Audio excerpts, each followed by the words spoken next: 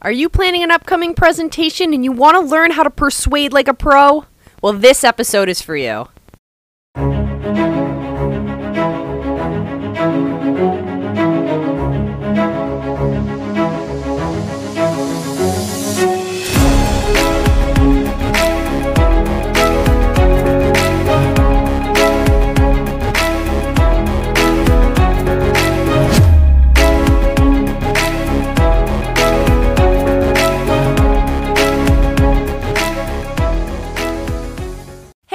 And welcome to the Lifelong Podcast. I'm your host, Coach Molly from Three Pines Leadership, and I am so glad you're here with me.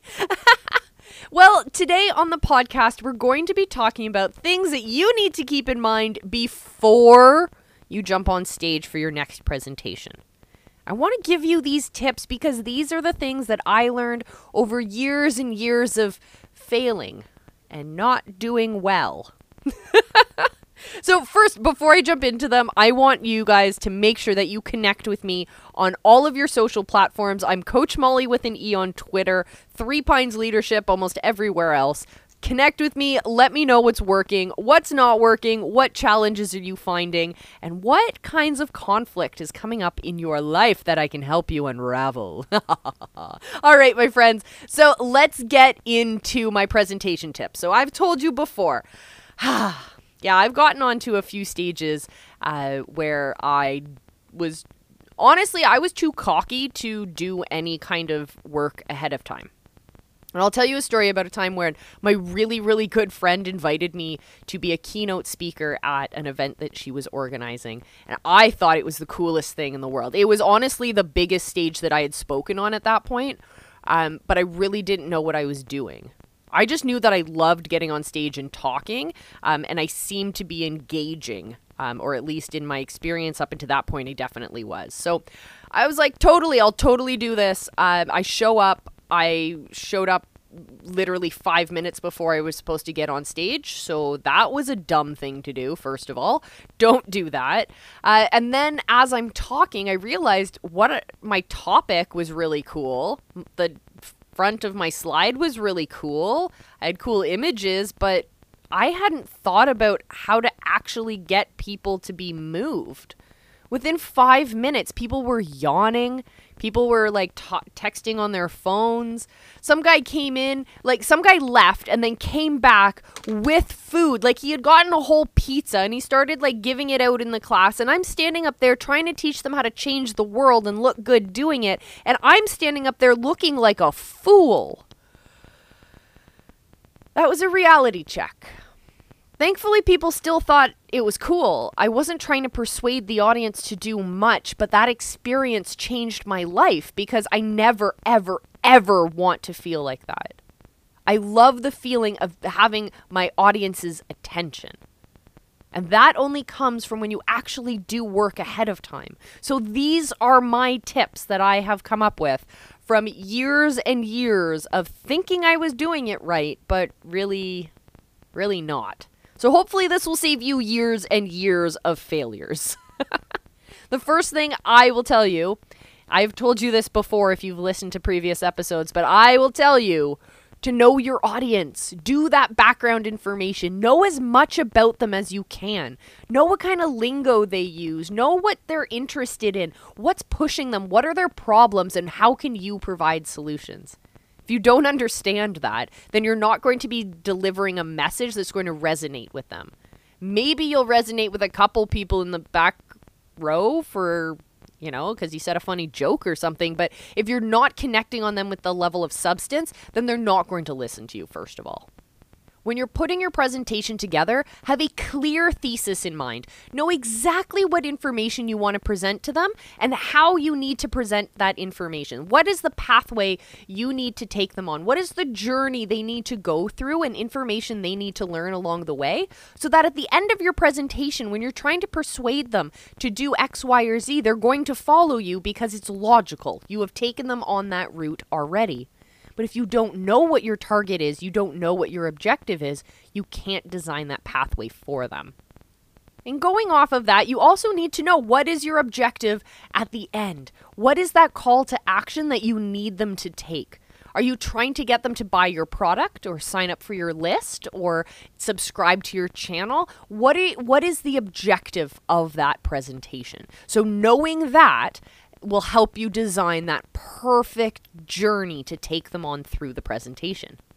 So now if you know at the end of your presentation what action you want them to take, break it down and understand what their objectives might be, and break down the information, present it as good ideas, or these are benefits. So present the information in a way that isn't just, I need you to know this, and then sequentially, I need you to know this.